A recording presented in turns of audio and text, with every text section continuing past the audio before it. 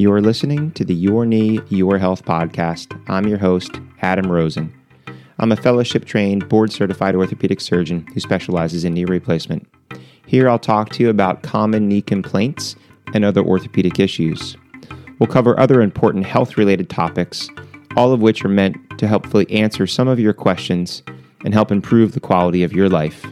Thanks for listening, and on with the next episode.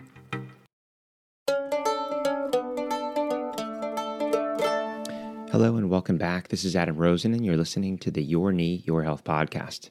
In today's episode, I want to talk to you about tendinitis. So a tendon typically is a structure that links a bone to a muscle, where a ligament is a structure that links a bone to a bone. But typically, people refer to the front of the knee as having the patellar tendon and the quadriceps tendon, where in actuality, the patellar tendon is actually a ligament. But essentially, it functions as this structure that we know or call the extensor mechanism.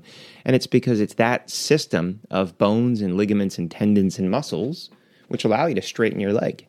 So think of it as a pulley system. So if you had a pail of water over the edge of a cliff and you had a rope attached to that pail and you were trying to pull this pail of water up, it's quite hard because the rope is dragging over the corner of this cliff.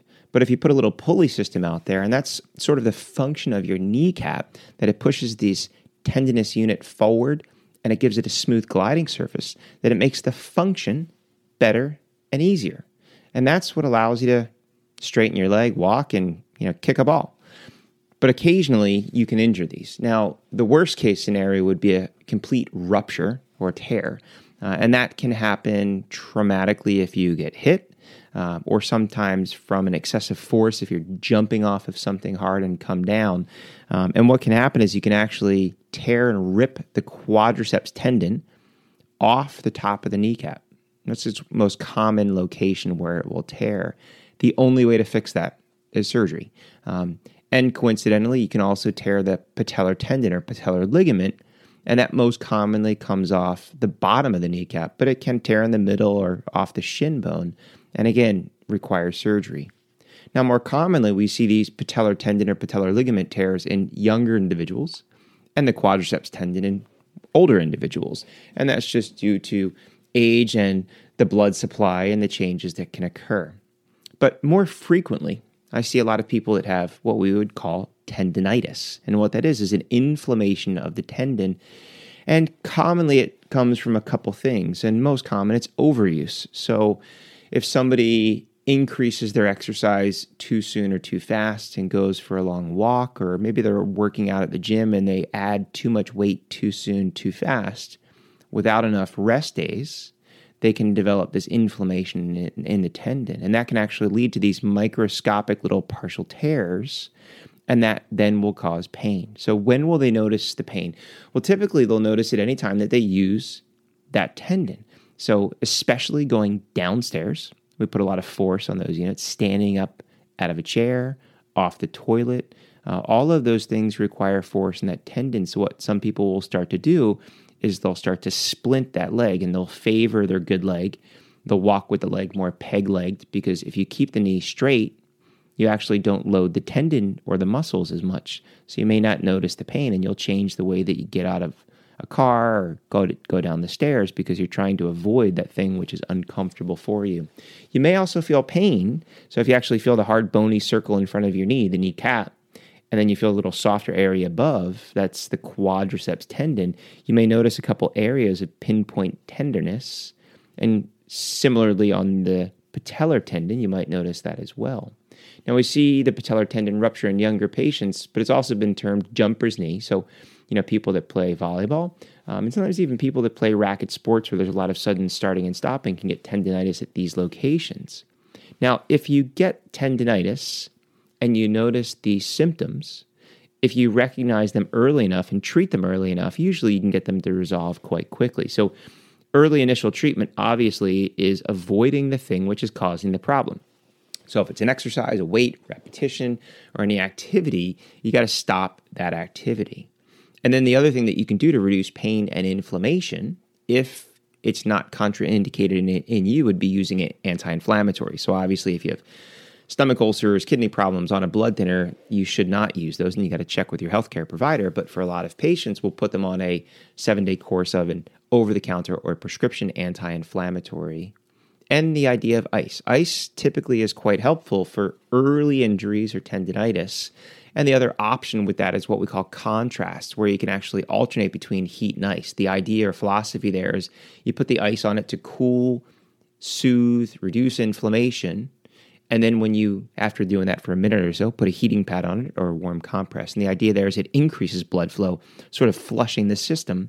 And then you revert back to the ice. And you can alternate this on and off, a minute of ice, a minute of heat, a minute of ice, a minute of heat, back and forth a number of times throughout the day.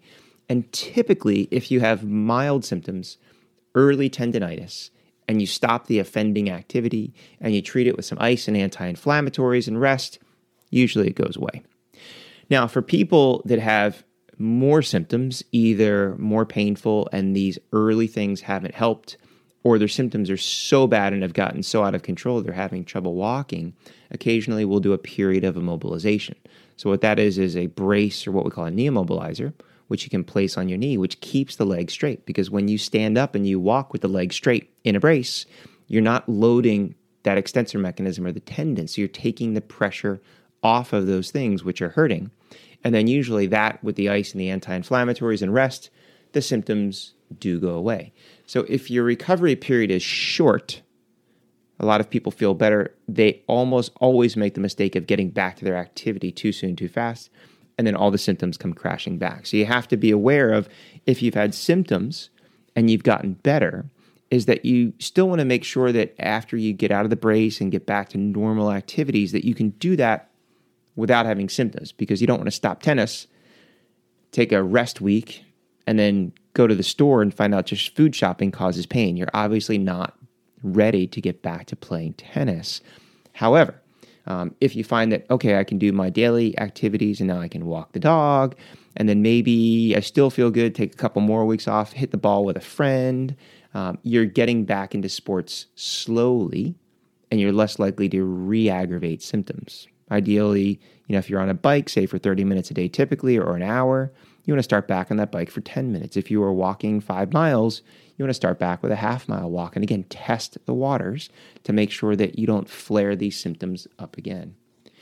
Now, occasionally, people can develop more chronic conditions. So either this comes and goes and comes and goes, or they sort of suffer through these symptoms for months and months and months, and you can develop something called tendinosis, or even develop a partial tear. So this is a small tear of the tendon, or a small defect that you can actually put your finger in, but it's not a complete tear or rupture, so you can still walk on it. Or there are microscopic changes that have occurred because it's become a chronic condition, and that will actually change the collagen fibers and where they are and where they function. And this may make it more likely to rupture in the future. So just know that if this is more than just a couple days of soreness, getting in to see your healthcare provider or your orthopedic surgeon to really see what else is going on. Because if you can catch somebody early that has more significant problems and symptoms, or even a partial tear, you may be able to treat it conservatively, meaning without surgery, versus if you wait and wait and wait. Occasionally I've had people that have such severe tendinosis and or partial tears, and they've failed every conservative care option, that we have to go in there and actually debride it, clean up all that debris, and try to repair that partial tear in the hopes that it prevents a complete rupture down the road. And that recovery is a long one. If you have a complete rupture, it can be a 9-month recovery for a lot of people. Now, physical therapy, if you have tendinitis, isn't always necessary. They do have some other modalities, meaning things and tips and tricks and tools up their sleeve that they could use that you do not have at home or can't buy at a store. But most people that have just a week or so of symptoms and get better with ice and anti-inflammatories don't require that. If you have a more prolonged course, severe symptoms requiring a longer period of rest and immobility and immobilization, that's where a physical therapist may be helpful to make sure that you can re-strengthen the muscle and the tendon unit in a safe and kind of structured fashion to prevent these re-exacerbations of these symptoms.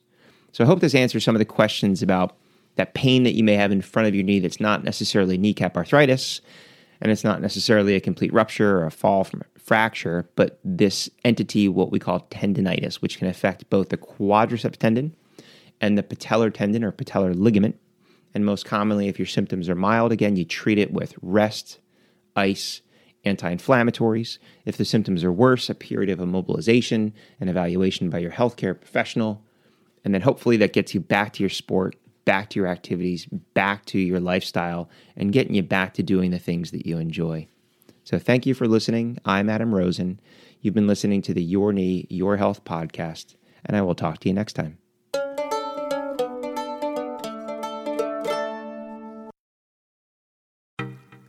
Thanks for listening to the Your Knee, Your Health podcast. If you've not already done so, please subscribe so you'll be notified of future episodes. And if you enjoy what you're hearing, please take the time to leave a review. It helps other people like you find the show. I'm your host, Adam Rosen, and until next time, stay safe.